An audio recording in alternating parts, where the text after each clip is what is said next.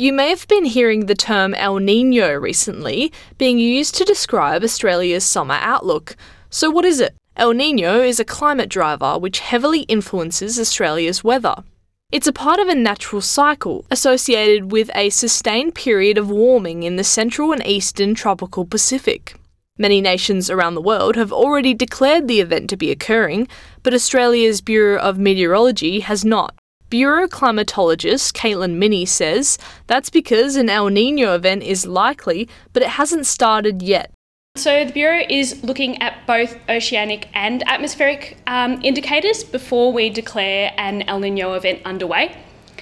So each country has different criteria for how they define an event, and that depends on the conditions and impacts individual to that country. And the Bureau's criteria suits Australia best. We're waiting for a sustained atmospheric response before we declare an El Nino event. El Nino events typically deliver drier conditions and above average temperatures for much of the country, but particularly in the east. They occur when sea surface temperatures in the central and eastern Pacific Ocean become substantially warmer than average. That causes a shift in atmospheric circulation, altering wind patterns that influence the kind of weather Australia gets. The Bureau's latest advice suggests the prospect of another driver of dry weather in Australia, a positive Indian Ocean dipole, is firming. Jeanette Lindsay is a climatologist at the Australian National University.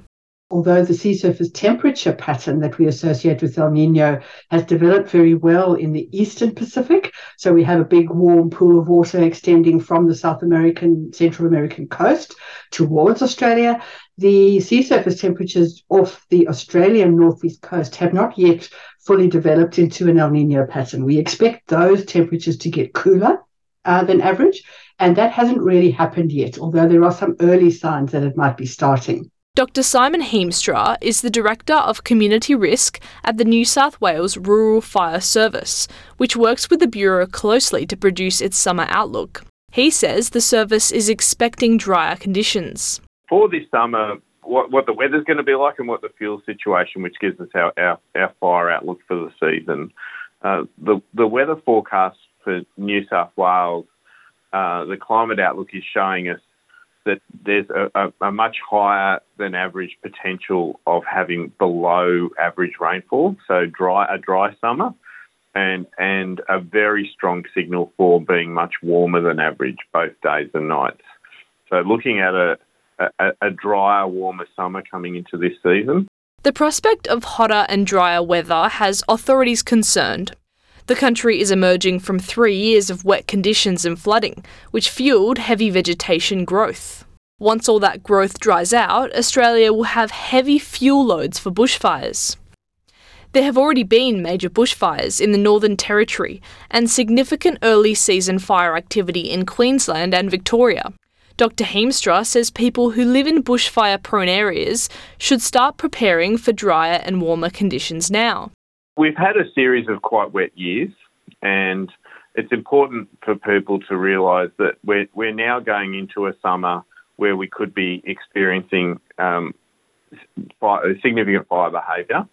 The messaging for the community that live in those areas is to understand that there is a real potential for bushfires this season. It's important that they take steps to prepare for that, and particularly looking at what they can do around their property with removing flammable materials and cleaning gutters around the yard. Meanwhile, Caitlin Minnie says the Bureau is keeping a close eye on conditions. We currently remain at El Nino alert, meaning that there is about a 70% chance of an El Nino developing in the coming months. We're also closely monitoring a positive IOD that we're watching if it's developing in the Indian Ocean. And a positive IOD generally means warmer conditions and also drier conditions around southern and eastern Australia. So if we continue to see further positive values, we will be looking at an event there. And for more stories on the climate crisis, you can follow SBS Climate Calling in your podcast app. Kira Hain, SBS News.